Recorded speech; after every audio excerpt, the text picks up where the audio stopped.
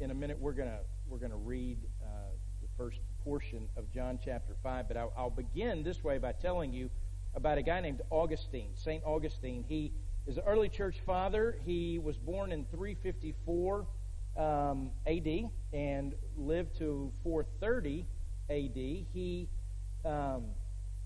is one of the men in the church that we owe a great debt to in the history of the church. He articulated what the church believed, probably at that time better than anybody else did. He wrote some treatise on the Trinity and some other doctrinal things that the church believed. He was the one to really articulate them in a way that they had never been articulated before. But that wasn't always Augustine's life. He lived a lot of his life as an unbeliever, particularly as a young man, and he wrote, one of the things he wrote is an autobiography called Confessions. And there really had not ever been an autobiography like that up to this point, because it recounted not just the facts or the history of his life, it recounted the spiritual and emotional journey of his life. And so he writes about these longings that he had from a very young age, and what he did with these longings, how he sought to satisfy the longings, and eventually where these longings led him. And they led him to a conversion, to a place where he, by faith, trusted in Jesus. But you hear this story that Augustine tells. It's fascinating. But he ends, towards the end, he makes one of these statements. And he'd been preoccupied with all kinds of things. He, in the day, he was caught up in the philosophies, the Stoic and Platonic philosophies of the day, and all the difference between the mind and the body and the soul. And so he sought all the pleasure that a body could find. He sought, he was preoccupied with power and status and wealth, all those things he was pursuing. He gets to the very end, and he makes this statement. It's a famous statement. You've probably heard it. It says, you have made us for yourself, O Lord, and our hearts are restless until they find rest in you. God, you made us. And not only did you make us, you made us for yourself.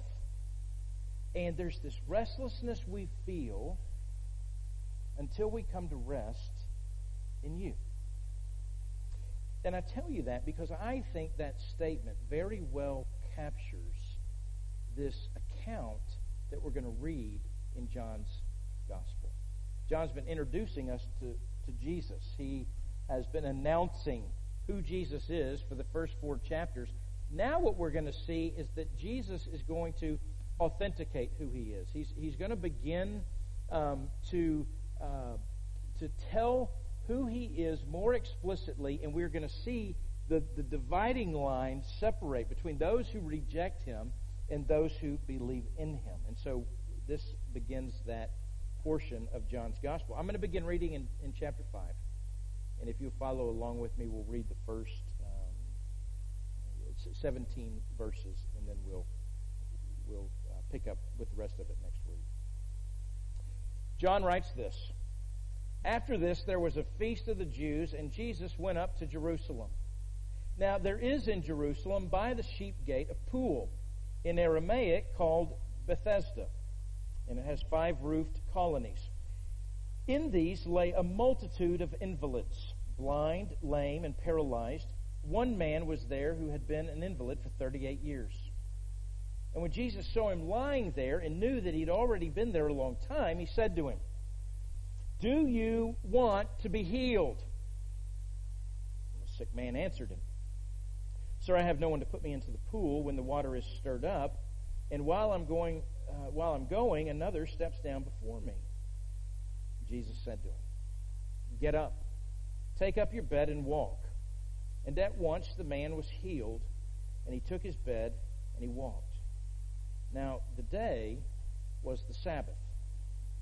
So the Jews said to the man who had been healed, "It is the Sabbath, and it is not lawful for you to take up your bed." But he answered them, "The man who healed me that said to me, 'Take up your bed and walk.' And they said to him, "Who is the man who said to you, 'Take up your bed and walk'?" Now the man who had been healed did not know who it was, for Jesus had withdrawn, as there was a crowd in the place. Afterward Jesus found him in the temple and said to him, "See, you are well. Sin no more, that nothing worse may happen to you." Well, the man went away and told the Jews that it was Jesus who had healed him.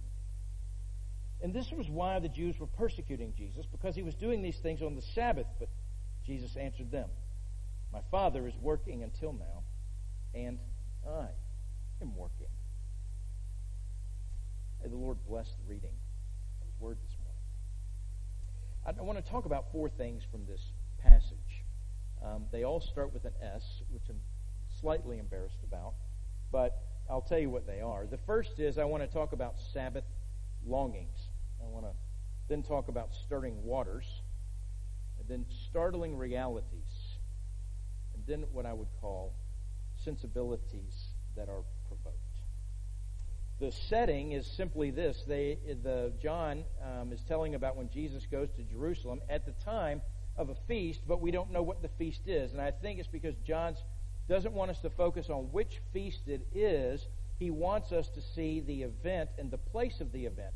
And so it's the temple area, and just north of the temple is, northeast of the temple is a gate in the temple wall, and it's called the Sheep Gate.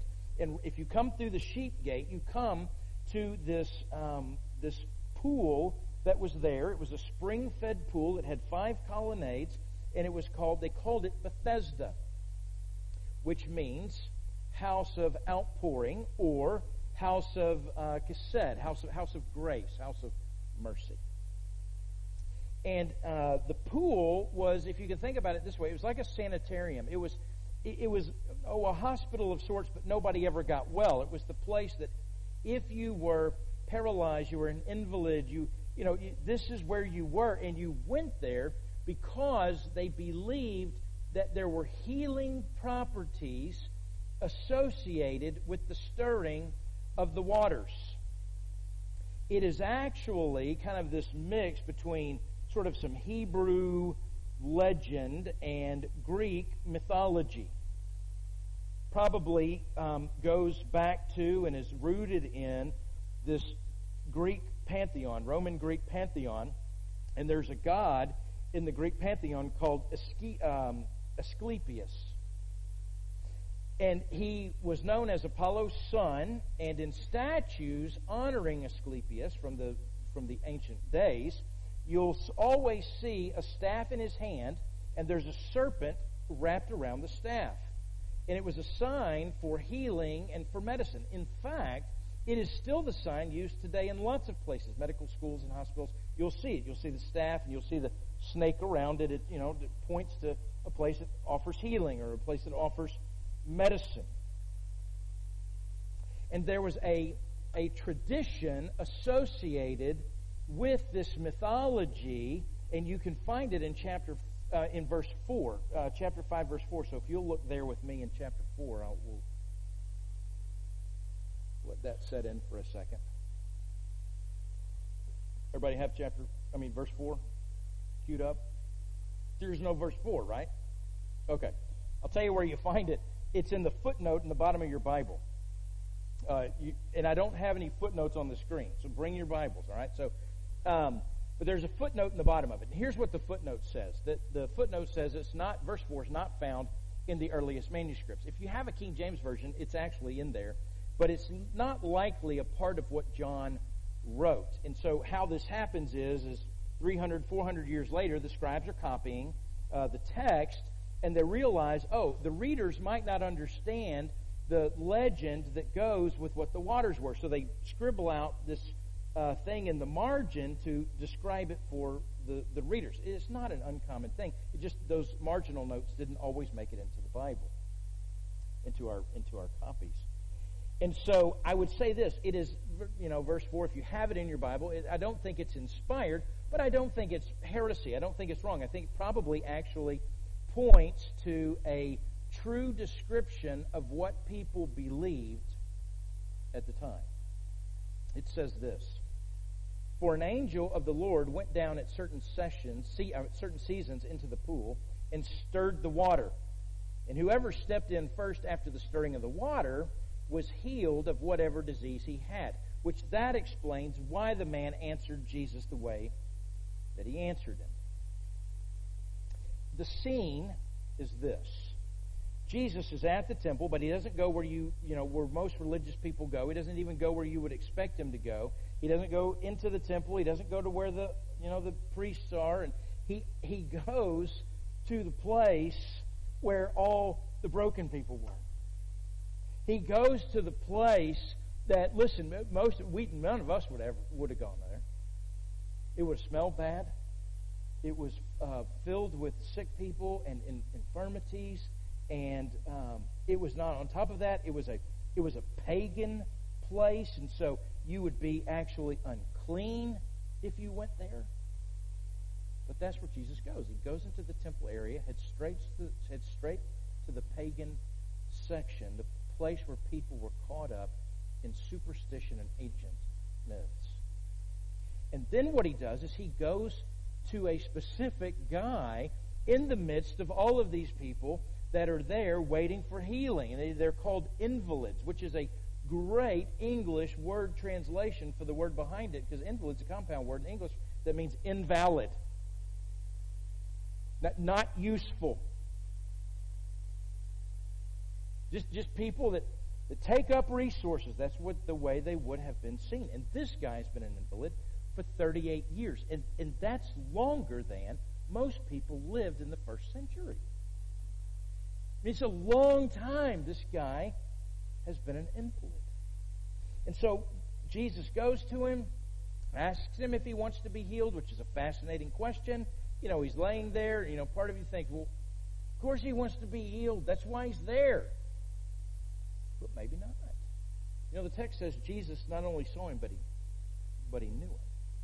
Knew just how long he'd been there. Knew all about it. I think it's a valid question. I think there's a question in which, one sense, you say, okay, well, why are you here this morning?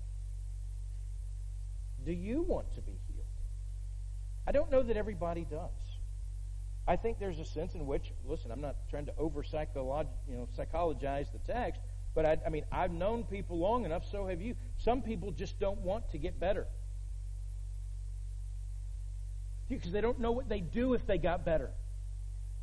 Their identity has become the thing they are.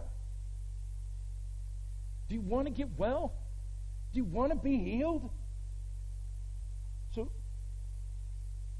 So the guy, as he responds, he doesn't know who Jesus is, and it may be that he's, going through his old, commiserating. Oh, yeah, I come here all the time, and nobody will help me into the water, and it's everybody else's fault. And I'm not trying to downplay the guy has had a hard life, a harder life than I'll ever know. I'm not saying that. I just think he's a whiner, okay? I don't really like him. I've been with him. I've been wrestling with him all week, and I don't really like him. And I'm sorry. And I'll be the first person. He may be the greatest guy in heaven if he's there, and I'll walk up to him and be the first to apologize. But I don't really like this guy. Not only is it, it's a yes or no question. Do you want to be healed? Yes or no? Maybe he thinks, well, I need to tell Jesus my sad story, and then maybe he'll stick around here long enough and then, throw me in the water when it stirs. Never finds out, doesn't find out Jesus' name, doesn't thank him, or at least the text doesn't tell us he thanks him, and then he goes and rats him out later, and I don't like him. And I kept thinking, Jesus, why did you go to this guy? I'm sure there were, a lot of people more worthy to be healed. Go find a single mom and her kids or something there. Why this guy?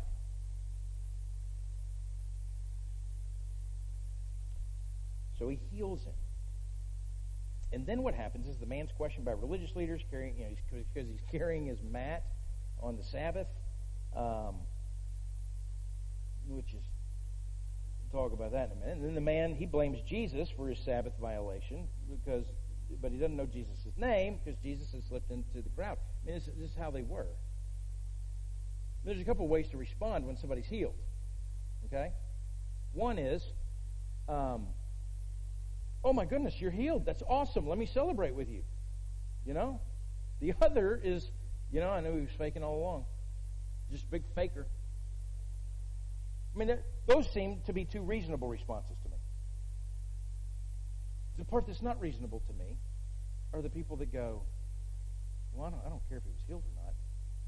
The guy was breaking the Sabbath law by carrying his mat. And we need to get to the bottom of that. I mean, do you know people like that? Don't say their name out loud. So that's what's going on, and then Jesus finds the guy in the temple after that and tells him the very hard saying we'll have to deal with. Because the guy's walking around the temple. He'd probably never been in there before. He says, hey, you look well. You're doing well. You're healed. Now, go sin no more so that nothing further or worse happens to you. So the guy discovers Jesus' name in that encounter. Then he runs back to the Pharisees to tell the Pharisees who it was that healed him. Says his name was Jesus. Verse 16 is this summary statement of what the Jewish leaders were doing. They were persecuting Jesus, which means they were harassing him, interrogating him, threatening him. And then verse 17, Jesus is going to answer this activity of the religious leaders with a statement that begins this long portion, the last bit of John 5, in one of the most significantly potent and powerful theological statements Jesus will make about himself. We'll spend next week talking about that. And so the four things, though: Sabbath longings, stirring water, startling realities, sensibilities provoke. Sabbath longings. We have, all of us, a longing for rest and relief. In fact, that's one of John's points, I think, that is why he's telling us that this took place on the Sabbath. And it becomes a source of contention for the religious leaders. All the Gospels talk about Jesus' miracles that he did on the Sabbath, or the teaching he did on the Sabbath, or the work he did on the Sabbath. We see the Sabbath to them, that was the day of rest. It was a day of worship, a celebration for, this is what it was meant to be, a celebration for what God had done. It was a sign of man's dependence upon God. That is why God instituted it with his people. You have to trust God. And so built into the rhythm of your week was an entire day that you did no work and you acknowledged your dependence upon God. You worshiped him. Your work was worshiping him.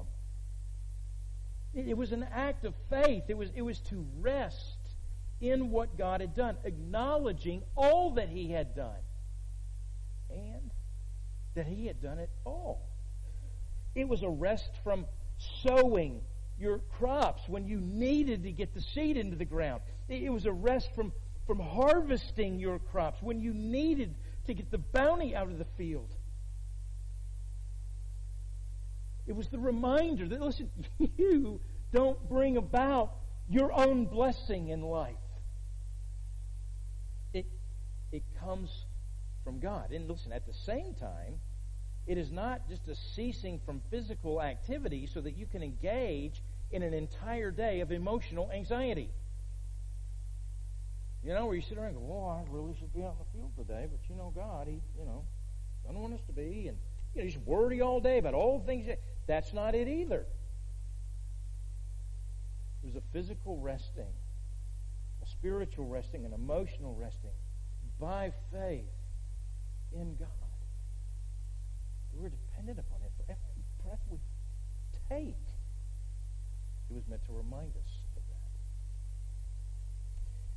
In fact, all of the law was given to us to tell us who God is, to tell us of his holiness, to clearly reveal to us what his righteous demands are. The law, Romans chapter 2, Paul will say, we're actually born with the law written on our hearts. The written biblical law, what it does is it articulates, it puts words on paper to what is embedded in our hearts by our creation, as by virtue of being created in the image of God. We're born with God's law written on our hearts. What this means is that you don't need somebody to tell you that you don't live up to God's standard. You don't need somebody to tell you that the world around you is broken. You don't need somebody to tell you that your life is broken. But you're not how you're supposed to be. You're born with a longing for something better, for something whole, for some fulfillment. C.S. Lewis describes it like this. He talks about it like this homesickness we all have for a place that we've never been, but we know it exists because we were created for it. In fact, all the great stories, literature and songs and epic movies, I mean, they're these epic stories where, things are wrong and there's a quest for what's right, and then a hero comes and he saves the day, and all the great stories are echoes of the true story. The longings we have for the real story that we were created for. You're born wanting more. You're born with those longings, divine longings of how things are supposed to be. But the problem is we go looking for them ourselves. We go looking to satisfy these longings. We go looking for them in the world. We go looking for them in superstitions and myths and formulas and human inspirations. And listen, man has those longings, and in a very physical way, this man has those longings. He knows, physically he knows what's wrong with the world. He knows what's wrong with himself. And his longings have brought him to this pool, and his hopes are in a stirring water. Jesus is going to reveal to him his hopes are in the wrong place. We're all looking for stirring waters in one way or the other. There was a legend attached to the reason why the waters stirred. It was a myth, really. The truth is that the water was supplied by springs, and the way the springs would release the water, it would periodically produce this stirring in the springs. But if there's one thing we know about humanity, right? We're determined to find what we're looking for, and we do not let the facts stand in our way. The religious leaders, they knew the paganism that was associated with that pool. I mean, that's why they wouldn't go over there. They knew, listen, this myth, this legend about the pool was in direct opposition to their theology about God, but they tolerated it. They turned a blind eye to it. Maybe they didn't have the guts enough to stand up against it, or maybe this. Maybe they felt like, like they did in everything else, they were hedging their bets, because, and maybe there is some key out there. Maybe there is some secret to be unlocked. Maybe there is some knowledge to find that brings meaning to all of these longings that I have.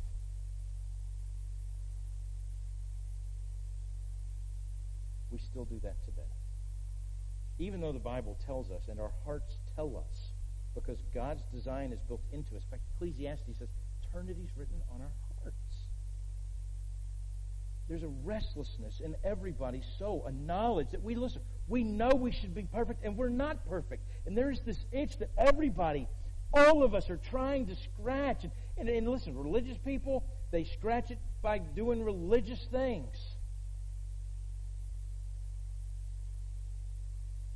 They begin to keep a tally of all the things they're doing right. And if I do enough right, maybe that'll fulfill this longing I have. And the people that aren't religious, they're looking for it too. They just don't find it in religious things.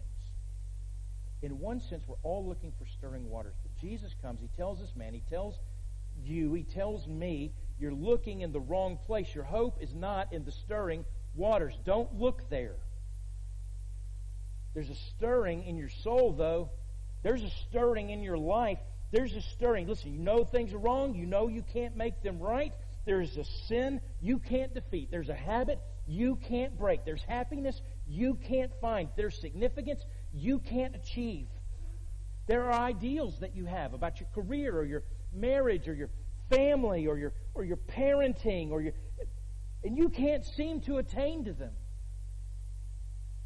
That's stirring. That's the work of God in your life. That longing is the longing to be in sync with the one who created you, for the purpose, in sync with the purpose for which He created you, in sync with a world that you were created for. And the one to heal you, John is saying, the one to heal you, He has come. The Word has been made flesh, and God came down and dwelt among us, and He came to reclaim what was broken, and to heal what's damaged, and to atone for what is stained by sin, and to reclaim you for Himself, and to reconcile you with God.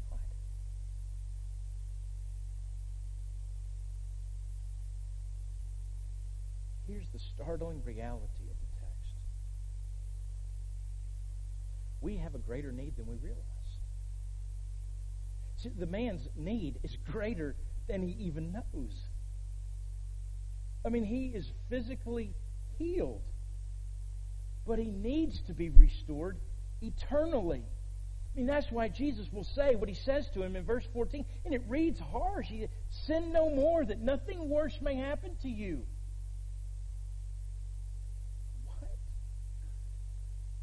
Two things about this. One, the text reads, and it literally tells us that this physical ailment that he has is a result of sin. Very possibly, it's a direct correlation.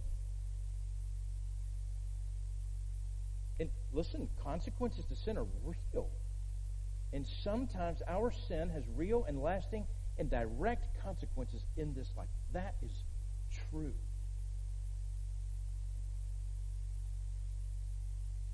But it does not mean that we begin drawing lines between, I had this accident, or I had this sickness come upon me, or I had to, and so it must be the result of some sin that I committed.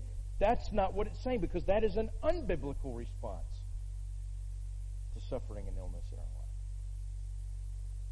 Listen, the man's been an invalid for 38 years, whatever it is, probably paralyzed. And it may mean his whole life.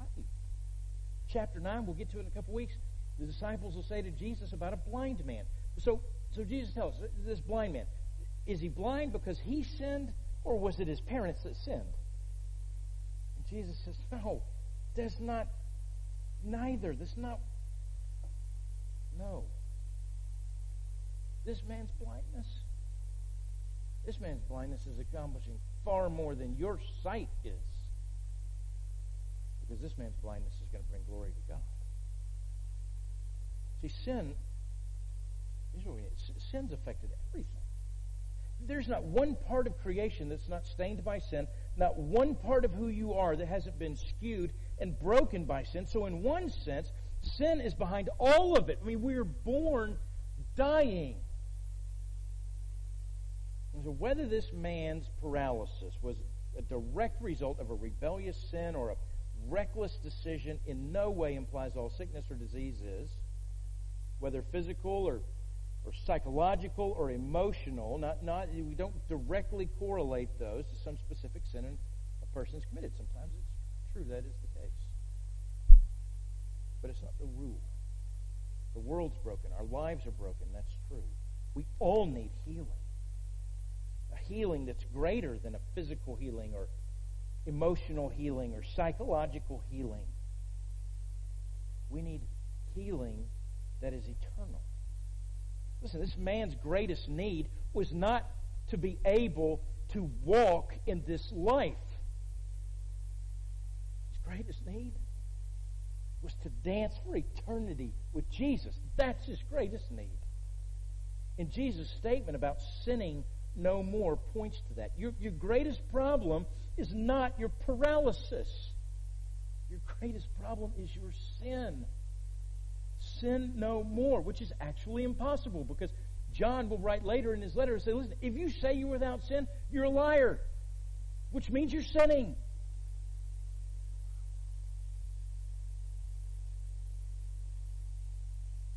But you do need your sin problem healed. You do need your sin illness to be healed. It means you have to recognize your problem. It means you have to know that you can't solve it. You have to come to the place of a desperation that your longing, your true longing, is in tune with what your true problem is. Your greatest need is not the solution to your current crisis.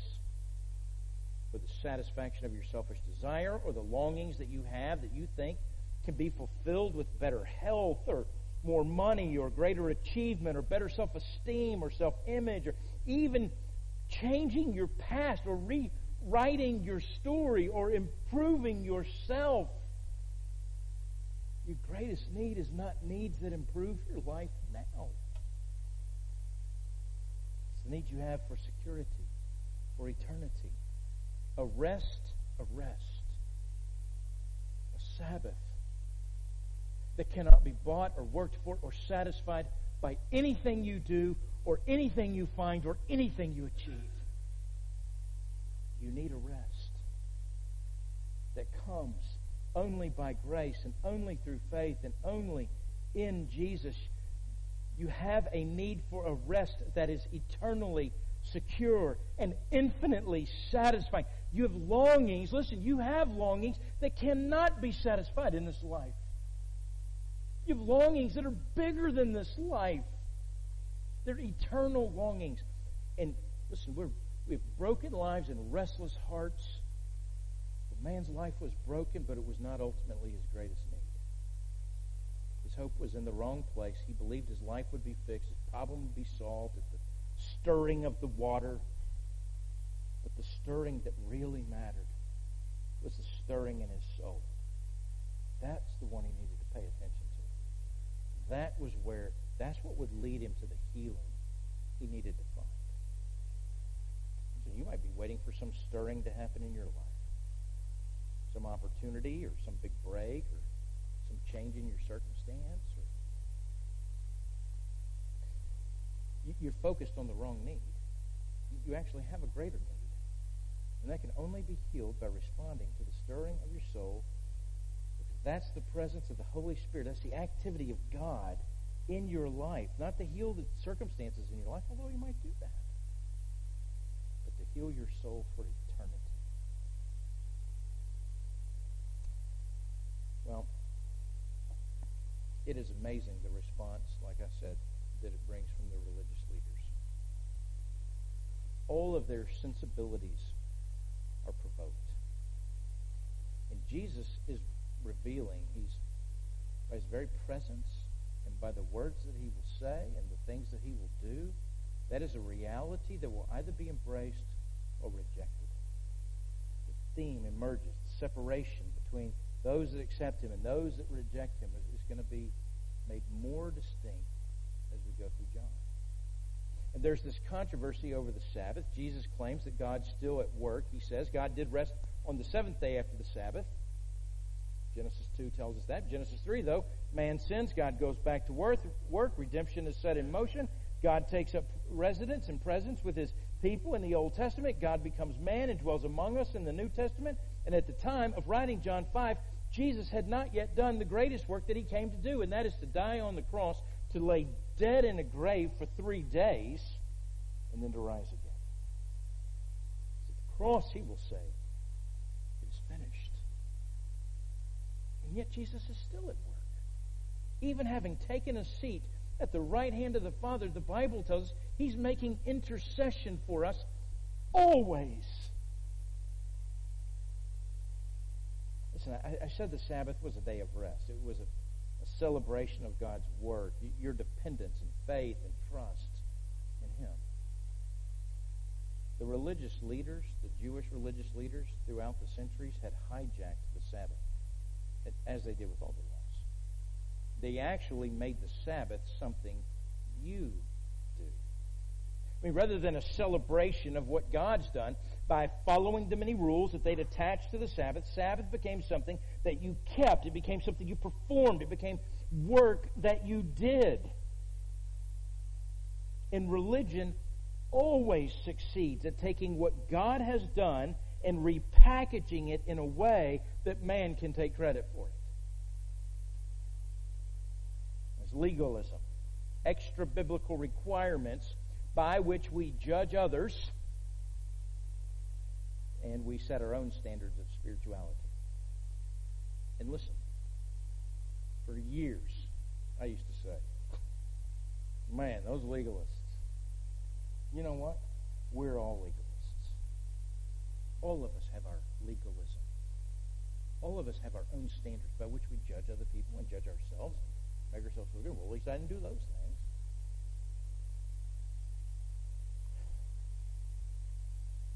Here's the Sabbath irony. You want to know what it is? Jesus isn't telling them, I'm here to do away with the Sabbath. He's not saying, I'm here to tell people, rebel against the Sabbath.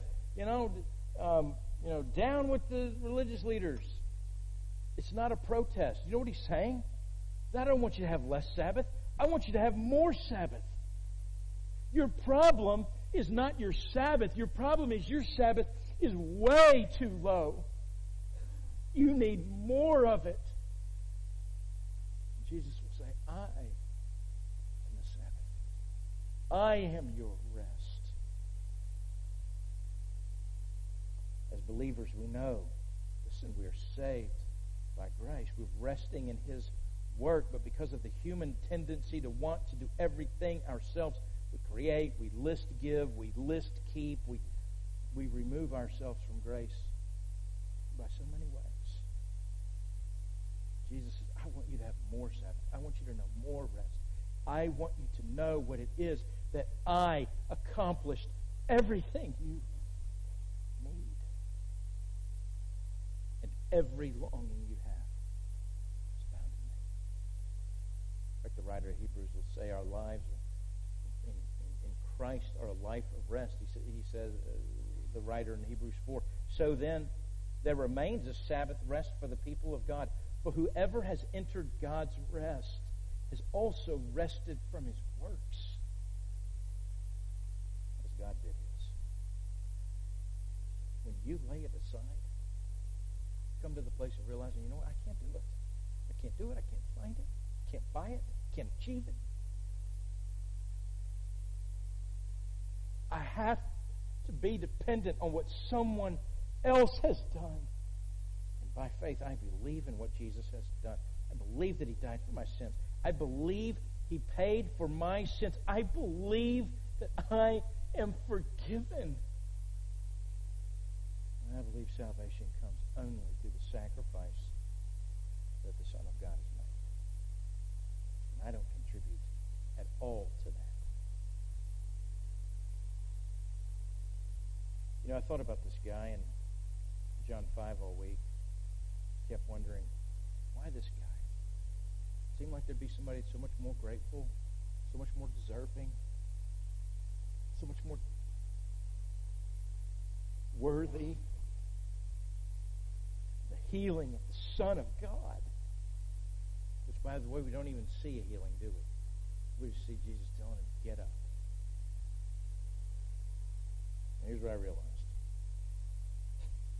I'm that guy. So are you. You know, Paul says, I'm the chief of sinners. Probably number 2 behind him. That's who we are. Nothing really lovely about us, nothing worthy about us or deserving, not even in our response to what God has done have we proved Him right somehow.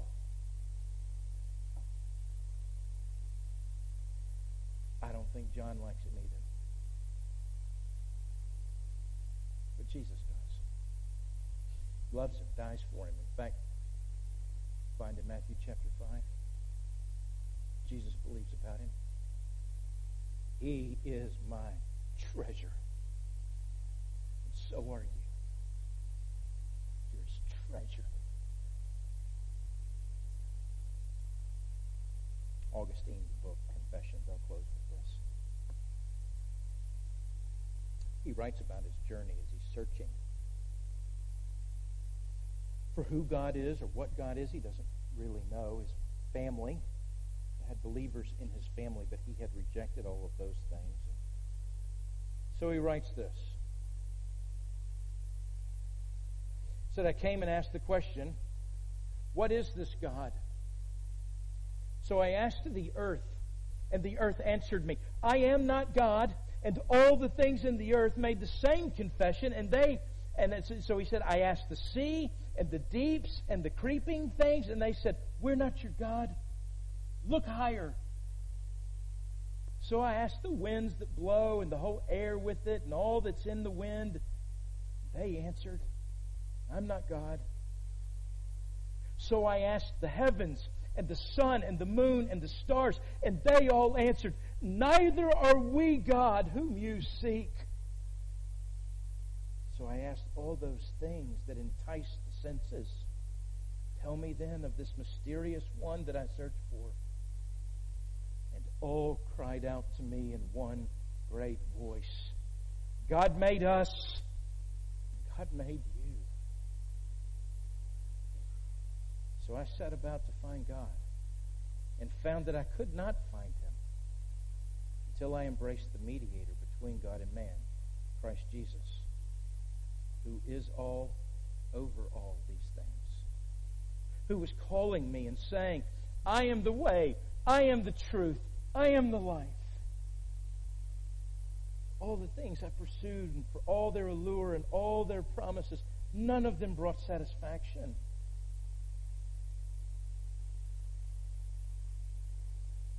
He says this, I found myself weeping in the bitter sorrow of my heavy burden.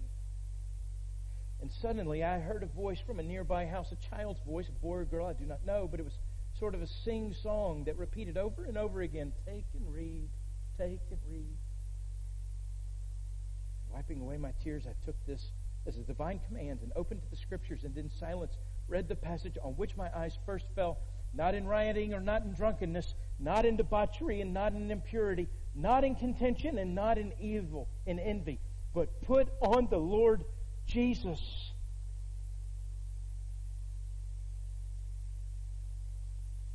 And in a moment, all that I had been searching for had found me.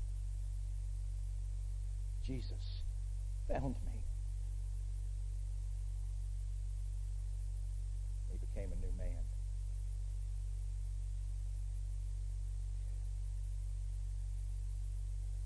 Many of us fall into the illusion that something other than God can satisfy us or give our lives purpose or meaning. But we're captivated by self-deception, and all of that directs us away from where our true longings mean to lead us. And that's to Jesus. And so I'll close how I began, with Augustine's conclusion. O Lord, you have made us for yourself, and our hearts are restless until they rest in you. What's your restlessness this morning? Where are you looking to satisfy your longings? Let's pray that God will draw us all to His Son, Jesus. Father, I ask this morning that your word would not return void, that it would accomplish what it means to accomplish.